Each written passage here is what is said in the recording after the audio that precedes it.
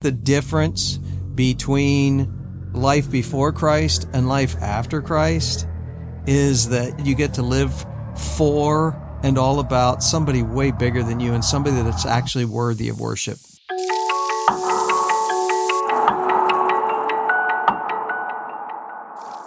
Welcome to the Soundwords Podcast, where it's our goal to help Christians love and live out God's Word.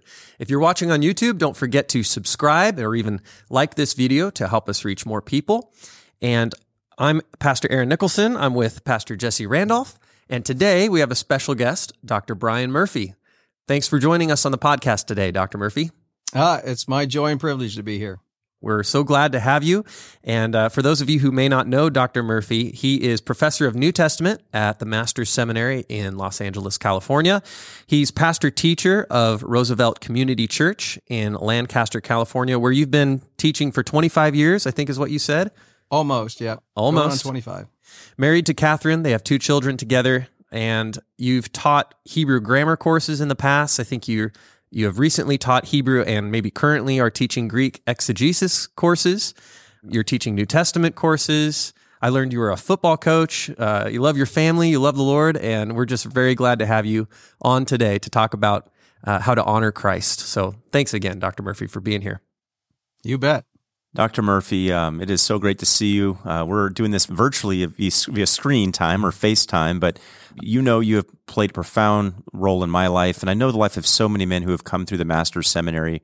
I was sharing a little bit offline with Aaron and with you how you have ministered to me in seasons of grief and trial. There have been times where you've not just been professor, but pastor to me, and I know I'm not unique in that. I know that's been your role vis-a-vis many men and their families who have come through the seminary. So just want to publicly say thank you for the way you've impacted so many, not just through Greek and Hebrew and all the various fields of expertise you have, but just as a man of God who seeks to honor God and honor Christ in the way you minister. So thank you before we get rolling. It's really a privilege to be of service to anyone. So good. My privilege. Amen. Well, Dr. Murphy, one of the ways that you had an impact on me, and this might sound so small in a sense, is whenever we've parted ways. So I used to meet in your office for various one-on-one meetings. We've had phone calls, emails, text, and the like.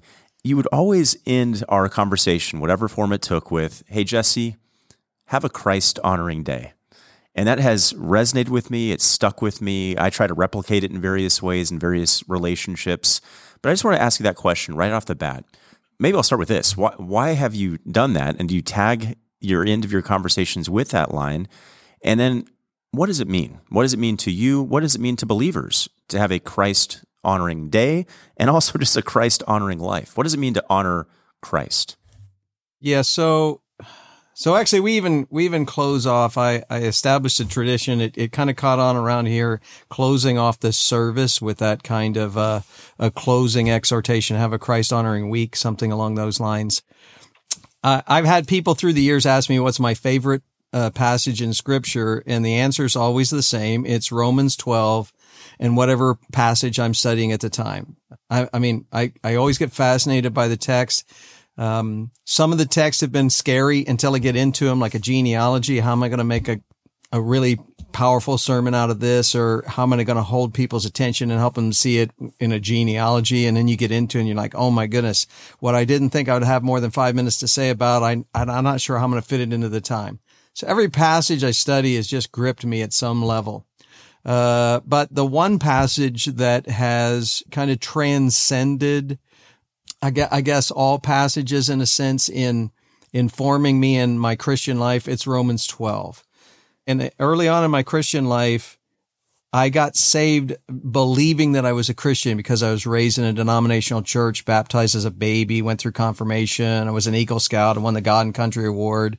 And, when I met my wife, she asked me if I was a Christian about a dozen different ways. And I said yes every time. And I asked her to marry me 3 weeks later, and she said yes, but we had to go to her pastor's premarital counseling. And in that context, he just started going through the Bible like I had never seen anyone do before. And when we got to Ephesians 5 and the role of a godly husband, it's husbands, love your wives as Christ loved the church. And I thought about that driving home going, I don't know very much about the Bible, but I do know that Jesus was perfect. And if I'm supposed to love my wife as Christ loved the church, that standard is a standard of perfection. I don't know that I can get to that, right? In fact, the more I thought about it, I realized even that night driving home, in fact, I remember looking through the windshield in prayer that night and going, Lord, if that's what you're going to expect of me as a husband when I get married, do you have that same kind of an expectation of me in everything? And so that shows you what a rocket scientist I am. But that's the verse that really opened my eyes to the truth. From that point on, as I came to understand the gospel, I gave my life to Christ. I started to fully understand essentially what you find in Romans 1 through 11. And I can't remember exactly how I got exposed to like a survey of Romans 1 to 11. It must have been a MacArthur illustration, one of the tapes I listened to or something. But then when you get to Romans 12 and verse 1, Paul says, therefore, in view of God's mercies, or on the basis of the mercies that God has shown to you in Christ, that you're in a no condemnation status, that nothing can separate you from the love of God which is in Christ. Given that's the case, present your bodies as a living sacrifice. And so that kind of like unlocked the door of my heart, my mind to realize, you know what the Christian life is really all about? It's living today in a way that truly does honor God.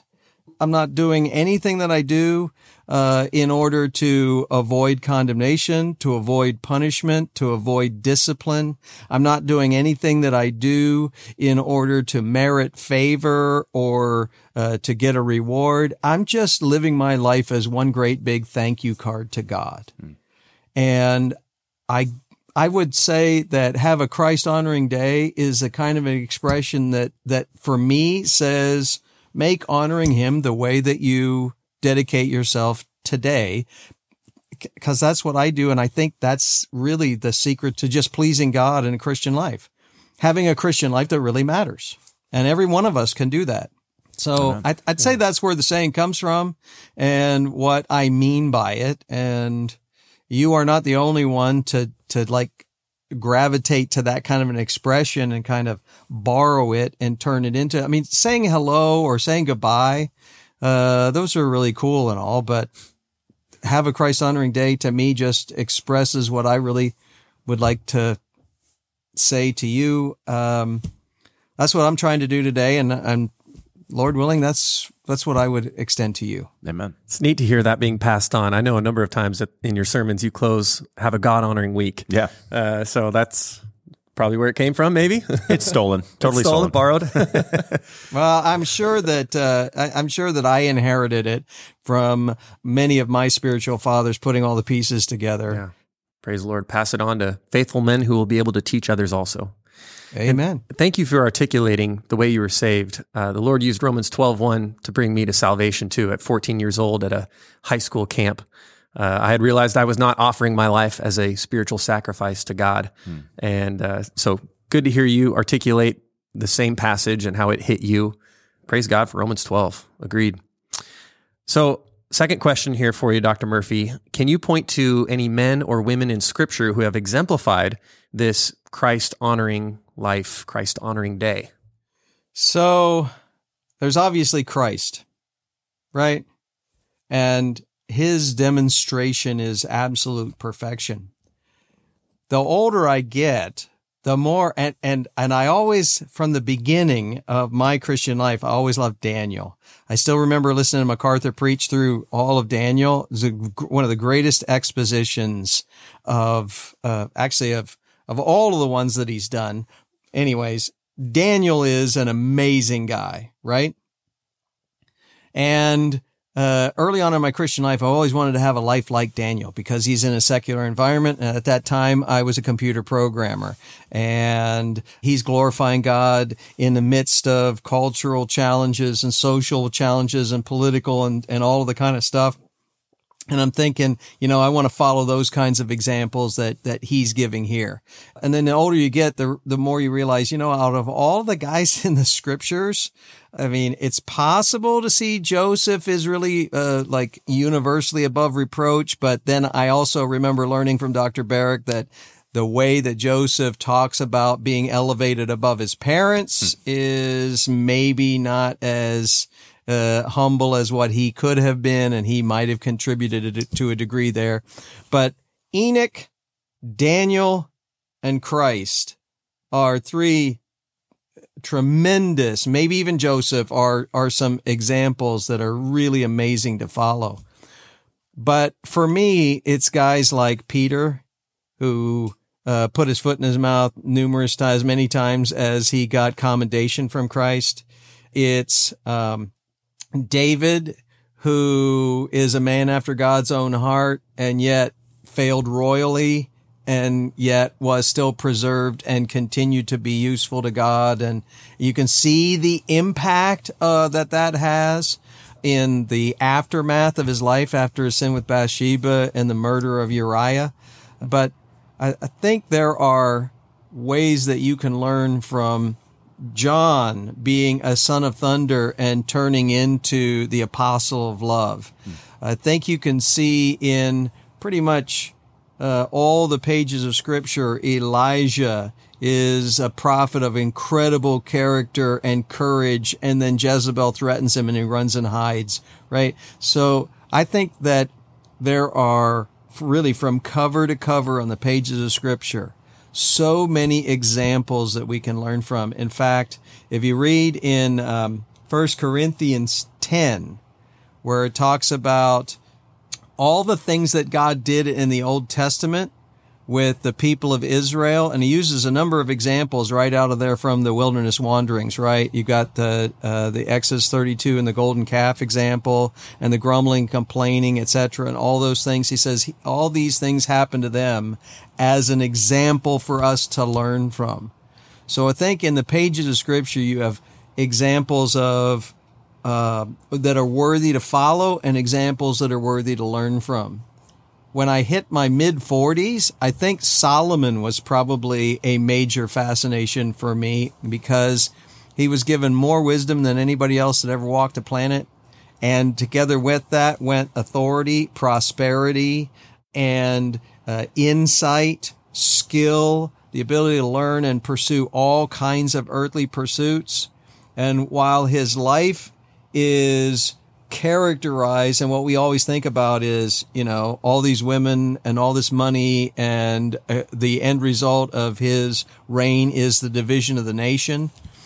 The book of Ecclesiastes that he wrote is probably the most profoundly applicable book in the whole Bible to share with our Western world and our contemporary context as far as the futility of life lived apart from God. So when you talk about people you can learn from in Scripture, I think there's a pile of them. And I've learned lots of things from lots of different people. Yeah. Sometimes individual passages and sometimes from overall life studies. That leads right into the next question I had for you, Dr. Murphy. I mean, you're a pastor, you're a professor, you're training future generations of pastors. You're a scholar, you teach Old Testament Hebrew and New Testament Greek. You have a wealth of information and knowledge that the Lord has allowed you to amass over the years. How do you, with the roles that you have and the ministries that you have, bring it back down to the basics for you, just to be ministered to by God's Word? What foundational biblical principles do you need to go back to in your personal life even to remember who you are in Christ, what it means to honor Christ in your personal life? Because I could see how there might be even a temptation for those who think they've acquired much and gained much and know much. They can drift and they can get full of knowledge. We know that even from a guy like Solomon, for instance. What foundational principles do you have to find yourself going back to make sure you maintain that first love for Christ and that you're seeking truly to honor Christ in each and every aspect of your life? Yeah, I don't. Wow, I don't see myself as a Solomon or as in any way having arrived or having to worry about stumbling or falling. I mean, I know I'm a sinner, and I know that I have the privilege of speaking for God every week when I stand up in the pulpit, when I stand up in classrooms, when I do like even a discussion like what I'm having with you. I don't know a better way to say it than this. When I prepare to preach every week, the thing that is my primary focus is not what am I going to say to everybody in the room. Okay. It's, do I have the text right? Is this, in fact, what God means by what he says here? Okay. Or maybe I do have sometimes where I'm worried about what I'm going to say in the sense of this is just a list of names. But what drives me to chase down this genealogy and why is it here? God, why do you have this passage here in this flow of the narrative? And why is it that you say it this way? What is it that you mean? Because I want to make sure when I stand up and speak, I'm rightly conveying for you to your people and to everyone else in the room what you mean by what you say here. That concern for God's evaluation of what I say on his behalf is what drives me to work so hard and study so diligently to do my very best to rightly understand the text. Now, as soon as I come to understand the text, Jesse, well, you know, we've talked about this before. Immediately what I'm trying to figure out is in what ways do I not measure up to it? Yep. In what ways do I need to change my own life to be lived in accordance with what I'm going to stand up and say on Sunday, we all need to do, right? Yep.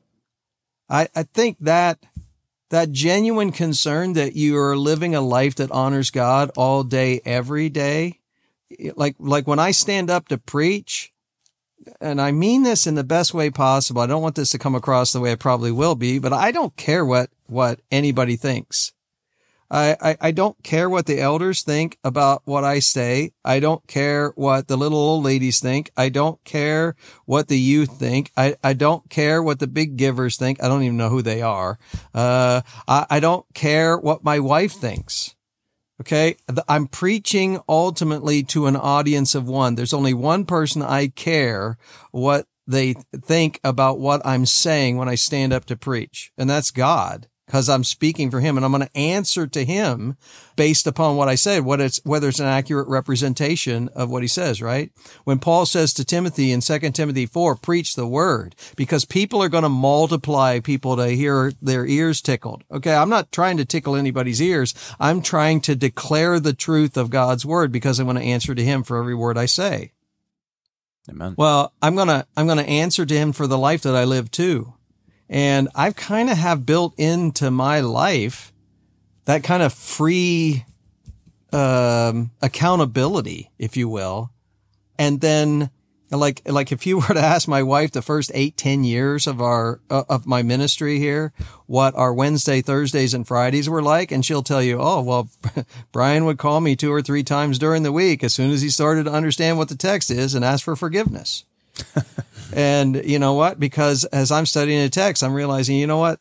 I'm sorry, dear. Forgive me because this was wrong in the way I don't think if you're really trying to study the scriptures, not in order to do a job, but in order to speak for God. And if your focus is always on that and you're learning the scriptures and then laboring diligently to live the scriptures, when you stand up and preach and teach it, you really are an instrument that's more useful in God's hands.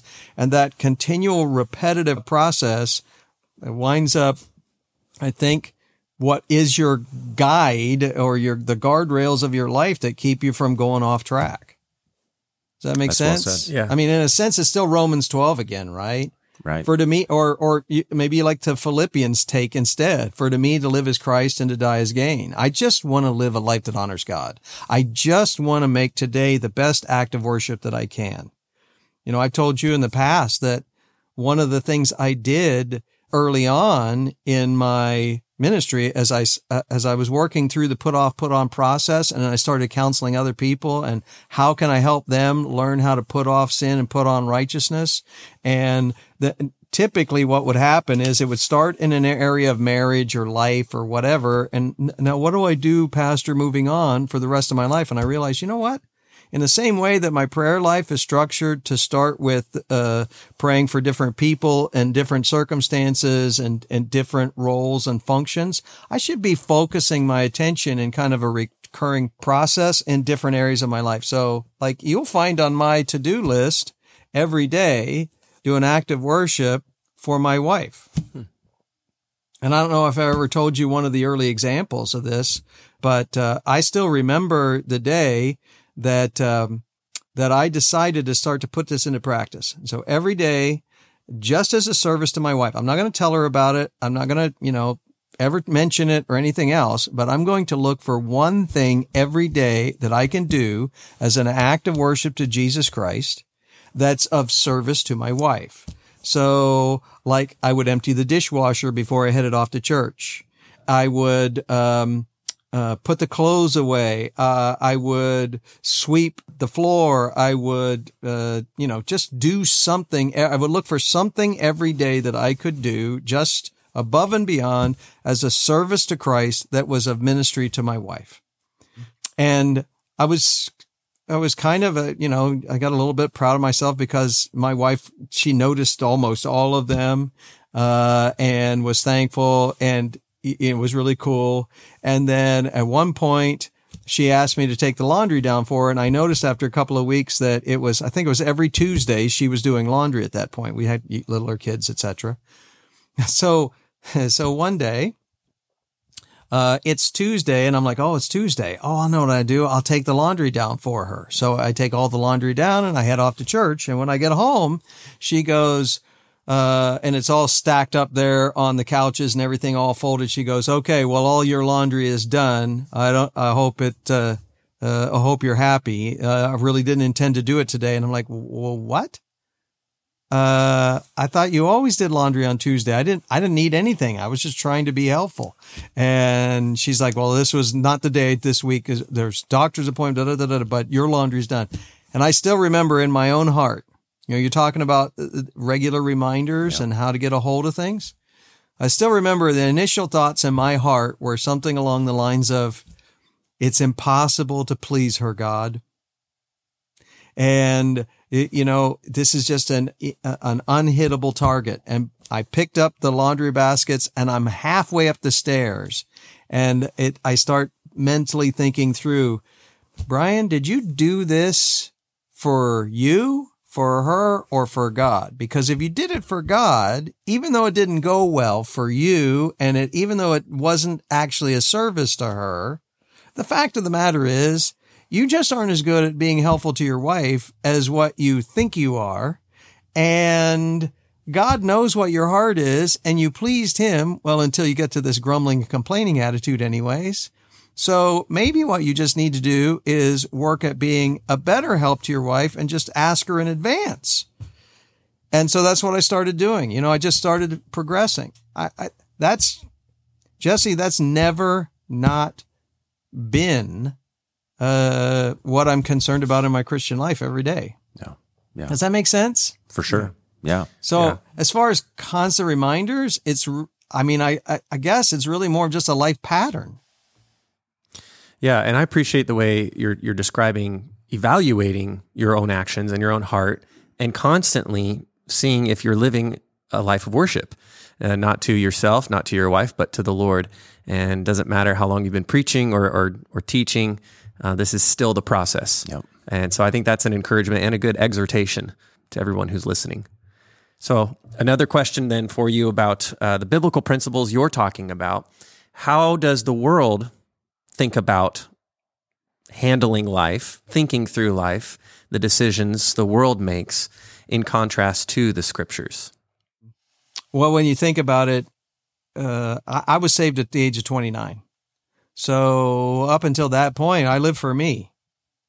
And it took me about 6 or 8 months from the time I came to saving faith to the time that I was assured of my salvation. Because listen, I had a pattern of repentance for those first 6 months of my Christian life that drove my wife batty. We were married for several months, and finally my wife says, she would come home. She'd get home later than me. She'd come home, and normally we'd be doing dinner or whatever, and or go out to eat or whatever. And she came home and she saw me sitting on the piano bench, just weeping over my sin. And she says, "Are you questioning your salvation again?" I said, "Well, I just realized that I'm dishonoring God in this other area of my life too." Now, of course, that meant that I threw all that stuff out again. So I was just going through that cleanup process in my life. And she says, "You're going to Pastor John." So off we go to counseling. And when we walked through 1 John together that night, and I realized, you know what has really changed in me is I never used to worry about what God thinks. Before I was a Christian, I did do good things. I did do good deeds. I did try to make up for things that I did wrong. I did recognize that I did things that were wrong. I was even sometimes sorry, not just about the way it was playing out, but that I had done it as well. There were times when I had wished that I could take it back because I was ashamed of it, but I never was overwhelmingly concerned with what God thought of me. Does that make sense? Yeah, that's well said. Yeah, I think fundamentally that's the difference. My Christian life, I just want all day, every day to please God.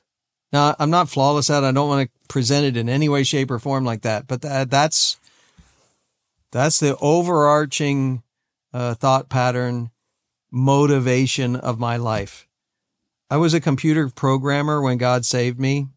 And after I got saved, all of my ambitions about retiring at 45 or 50 at the latest, my 401k and, how I was going up the corporate ladder and all those kinds of things, what was important to me my whole life up to that point, all of a sudden became meaningless. I mean, it really was Ecclesiastes, right? Yep. All of this work so that I can just, goof off from the time I'm 45 on and just do whatever I want. That seems like a wasted life.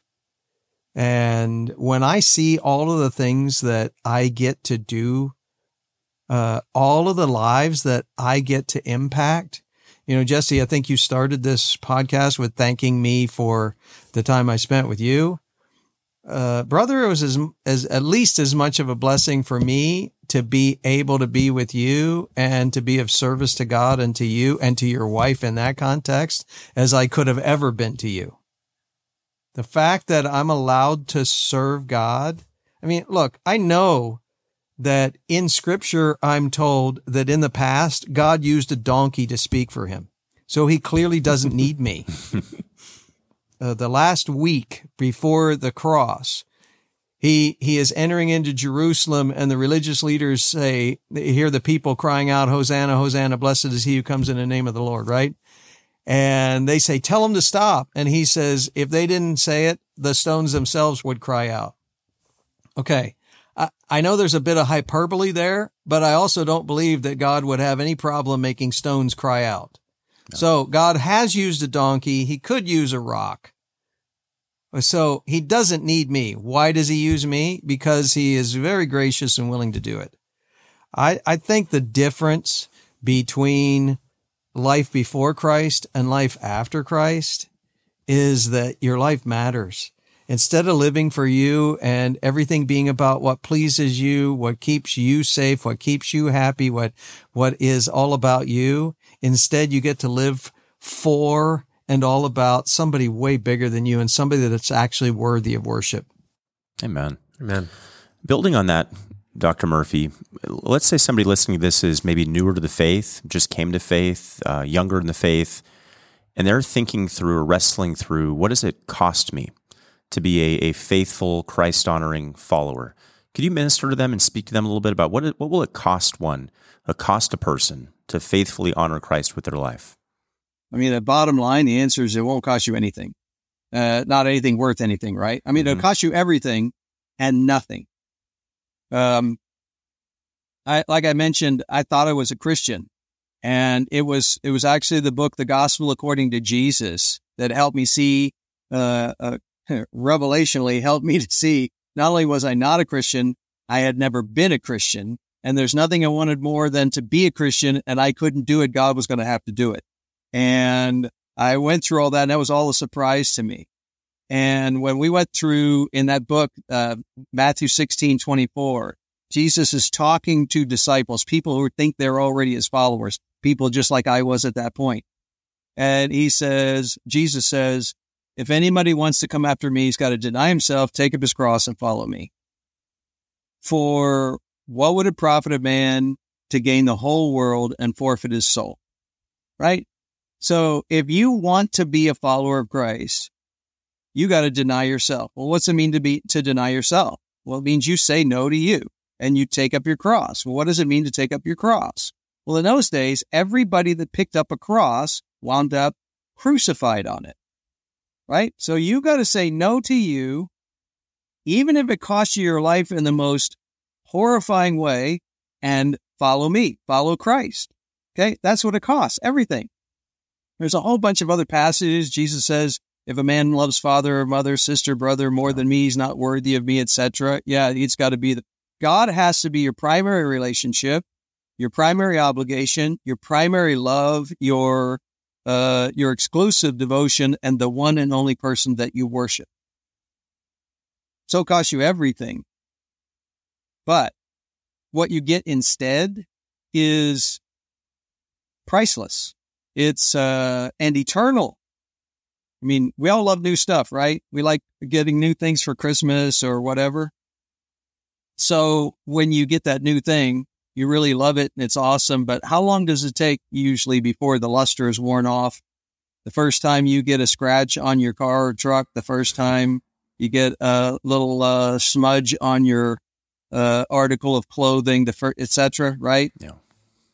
Coming to Christ means that he is your God, your Lord, your Savior, the one who is your heavenly Father, the one who is your eternal King, the one for whom you exist, who, by the way, the more you learn about him, the more you realize, oh, actually, the amazing thing is that he gives any thought to us. Psalm 8 is a pretty profound passage of scripture where David talks about creation and how big it is. And as he examines just how big creation is, and he goes, what am I that you take any thought of me?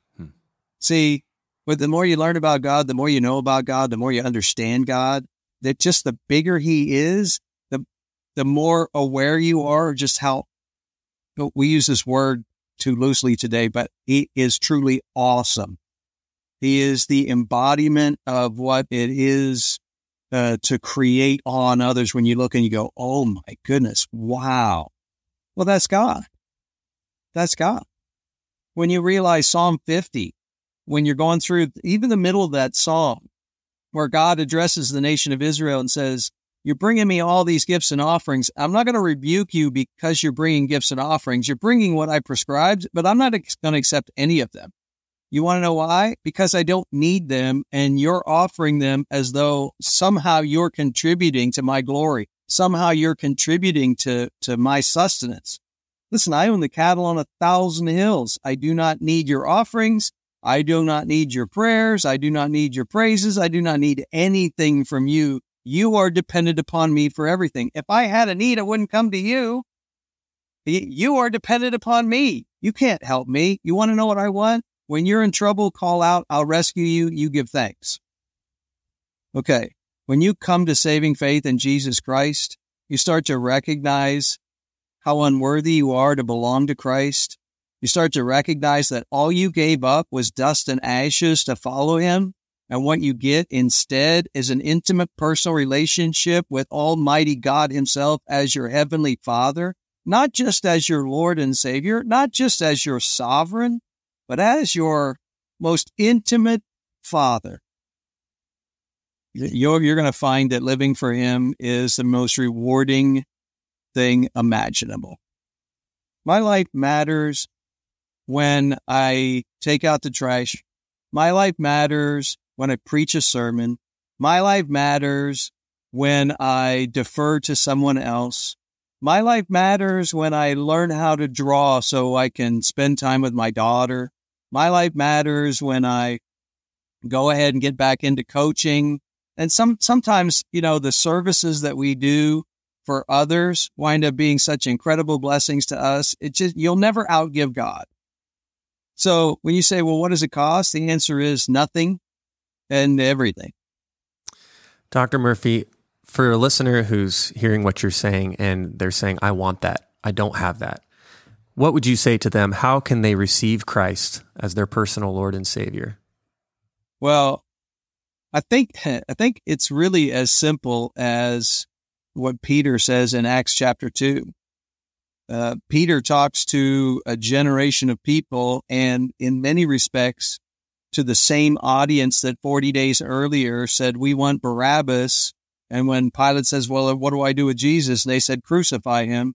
To that same audience, basically, Peter stands on the steps in the temple in Jerusalem and calls them to account for what they've done and calls them to recognize what they've done. That you've rejected Jesus as Lord, and that was demonstrated to you most obviously right in your presence with all the miracles that he did and all the words that he proclaimed, and his resurrection demonstrates that's true. And they say, well, what do we do? He says, you need to repent, each one of you, and be baptized. And they get added to the church, and they spend the rest of their lives gathered in a church, continuing to progressively learn more and more of what Jesus taught, more and more of what Jesus expects, and encouraging one another on to love and good deeds and seeking to live a Christ-honoring life.